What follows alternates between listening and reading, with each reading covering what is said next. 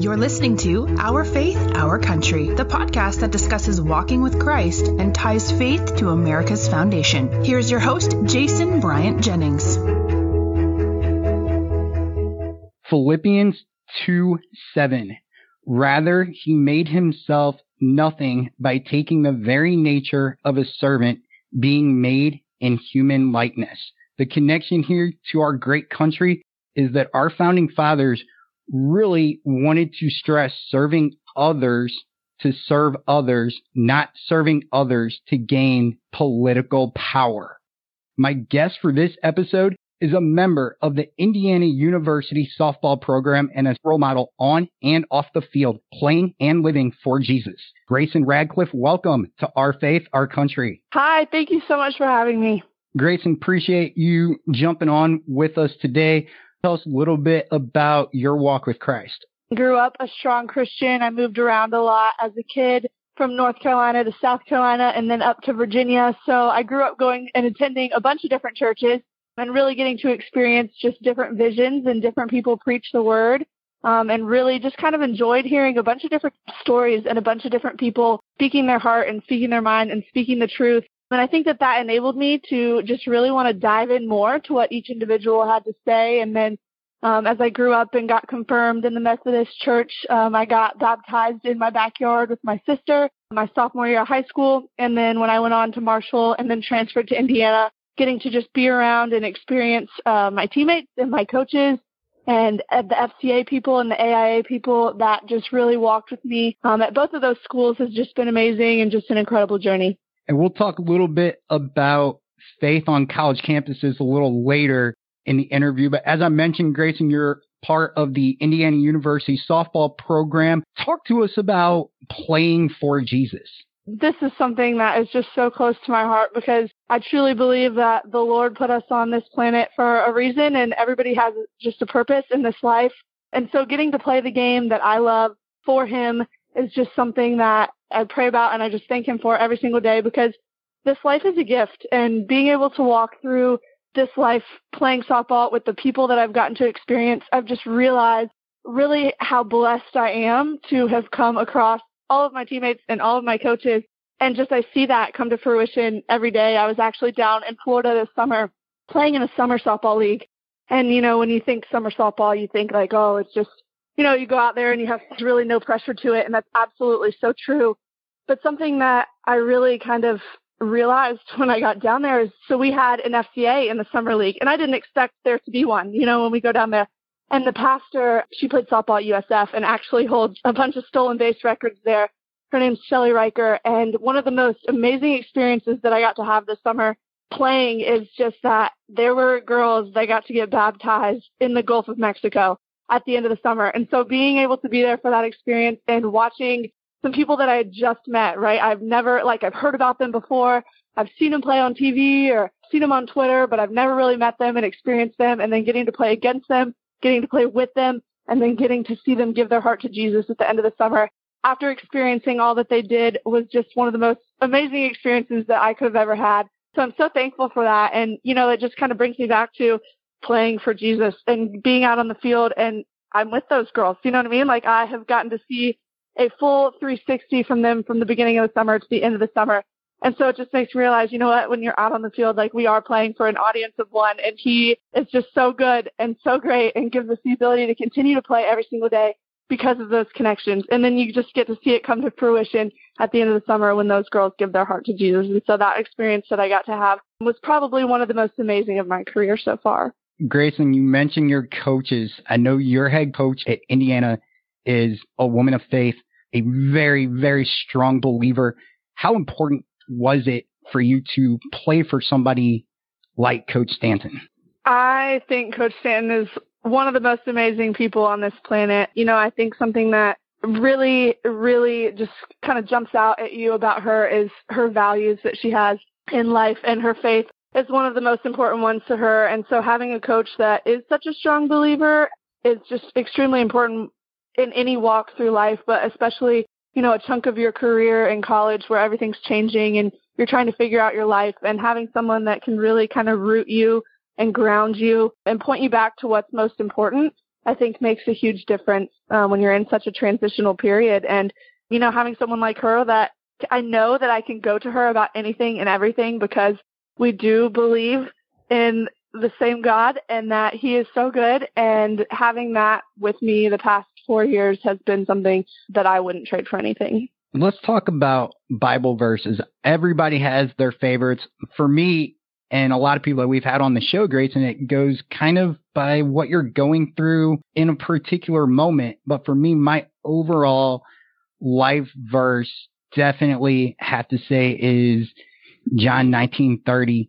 3 simple words. It is finished. For you, what are a couple verses? My all-time favorite is Jeremiah 29:11. For I know the plans I have for you, declares the Lord, plans to prosper you and not to harm you, plans to give you hope and a future. And I think that rings so true for me because growing up, my grandma, my Nana actually would give my sister, my brother, and I little bookmarks with that verse on it, little mini plaques with that verse on it.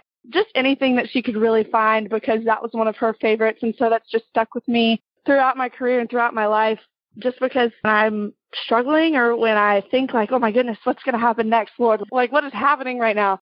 I just kind of root back to that and realize that, you know what, there is a plan.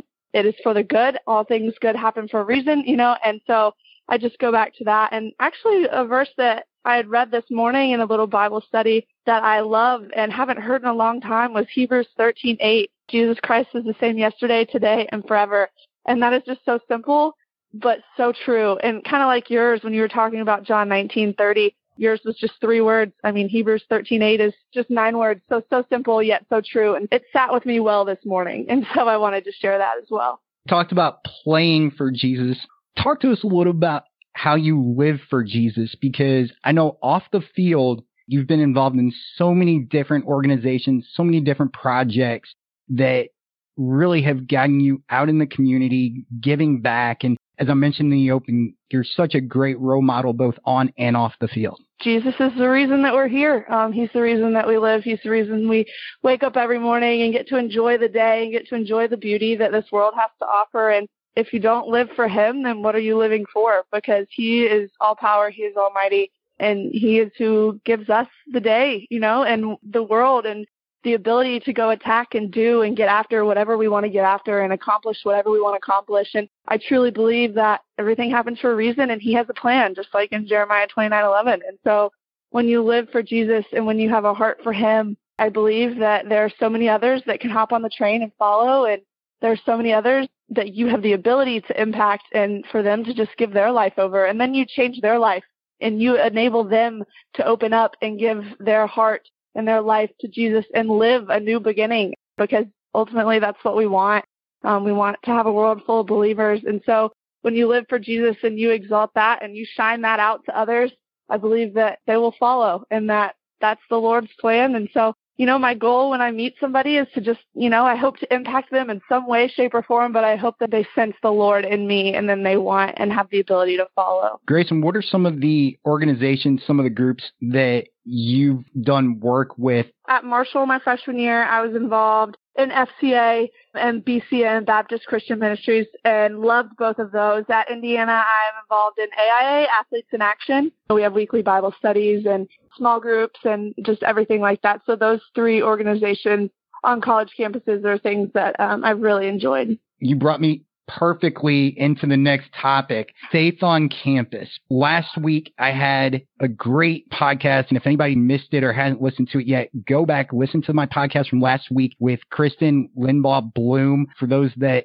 don't know, but maybe guessing by part of her name, she is the niece of Rush Limbaugh. We talked about Congresswoman Lauren Boebert's speech at Turning Point USA Student Action Summit. Congresswoman Boebert opened up her speech by telling the high school students, college students there, that they are the now.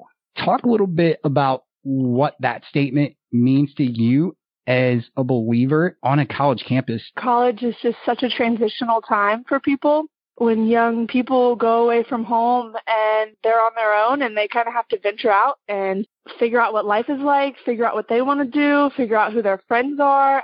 Some people stay close to home, some people go thousands of miles away. And so I think it is important for people to keep their faith on college campuses and to just try to join a group find some communion and some community and be able to dive into that with other people, because I think that helps you in your walk and helps you to, go about your days and just find joy in all that you're doing. But it is interesting, faith on college campuses, especially, with everything going on in today's world. Some of those have been maybe taken away, or you're not able to express it as freely. And so I just encourage everyone to, go after what they believe in and to stand true to that, because that's one thing that you will always have and nobody can take away from you is your thoughts and your feelings and your beliefs towards something. And so, the Lord is to be exalted in all ways. And so any way that you get the opportunity to do that and to share that with others, I think is important. But it is a challenge on college campuses these days, just trying to figure out what you can do and how you can see it. And then you have those people on college campuses that are walking around trying to give away free mini Bibles. And sometimes it's intimidating, or people that are trying to encourage people to come to different groups or communities or Bible studies. And I remember as a freshman being like, oh my gosh, this is so different than my church back home, and you just don't know anybody. And like I said, it's intimidating, especially as a freshman. But I think it is important to just kind of reach out and take a leap of faith and know that the Lord has a plan and just go down that route. And, it will be good to you. It will give you back. Grayson, last question for you here today on Our Faith, Our Country. What advice do you have for young people out there that are on the edge of maybe I should start down this journey, maybe I shouldn't? What advice do you have for them? My advice would just be to open up your heart and follow your gut and what you believe in, because the Lord is so good in every way. And this past summer, I became good friends with Riley Boone from Oklahoma. And Oklahoma all glory to him. They put it out there. The last words that she said to me before we left was, keep making Jesus famous. And so that would be my advice to everybody out there too, and young believers, is to just keep making Jesus famous, because he is the one that makes it all happen. And he is the one that died for us to give us this amazing life.